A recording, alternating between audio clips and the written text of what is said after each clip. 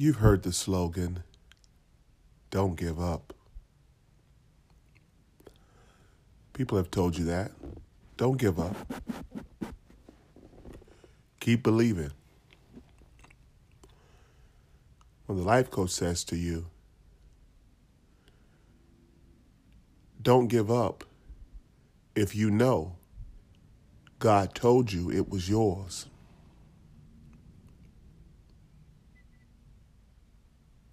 The question becomes, do you recognize your blessings? Do you recognize your blessings? In some aspect, to give up on your blessings is a form of pride. What do you mean, life coach? Yeah, you're operating in pride. I give up. This is not working. You see, because you forget that God told you it was yours. The Hebrews did that in the wilderness. They told God it wasn't worth going through the pruning, the testing, the separation to inherit the promised land, and that they just wanted to go back to Egypt. They wanted to give up.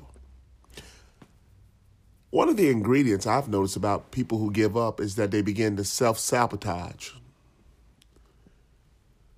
I've seen it up close and personal in my life. I've seen it in myself. I just wasn't consciously aware of that once you give up, you self-sabotage. Now remember, my perspective is to just talk a little bit about sometimes when you give up on your blessing, not sometimes, every time you give up on your blessing that God said was yours, it's because of your pride and your ego. To give up on something that God never told you was yours, that takes humility. Let's see if you caught that. I'm going to humble myself and let this go because God never showed me that this was mine. If you've seen in a vision that a particular blessing is yours, a particular spouse is yours, your heart told you it's yours, and you gave up, you only gave up because of pride and ego. You cared about what outside forces thought about you. That's part of what ego is. You care about what other people are saying. When the blessings of the Lord require that you be able to go through the storm, a sower went out to sow, and some fell among rocks. But when the sun came up, because they had no root within themselves, they faded away. Believed for a while, but then they faded away. And you know what that really is? That's pride and ego. That second seed was pride and ego. The one that sowed amongst the thorns and got choked, that's self-sabotage. Literally planting yourself amongst something that's going to choke you. I'm talking to you today about if you have given up on anything that you know in your heart that God told you was yours, I want you to take a moment to try and trust the word of the prophet as I speak to you. Your ego and your pride blinds you from continuing the fight. The fight is not with the blessing. The fight is with you.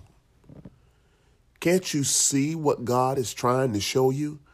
I'm trying to transform you out of your pride and out of your ego and out of your ignorance so you'll stop self-sabotaging your blessings.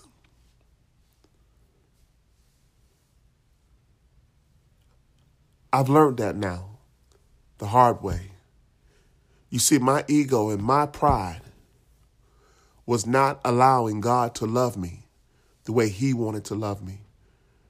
All of my life, now I know that God has always wanted to take care of me. But my pride and my ego blinded me. And I was ignorant of the knowledge of Matthew chapter 6, verse 33. that to seek first the kingdom of God and all of its righteousness, and all of these other things will be added unto you. So I've learned to sit in a dark room by myself for hours at a time.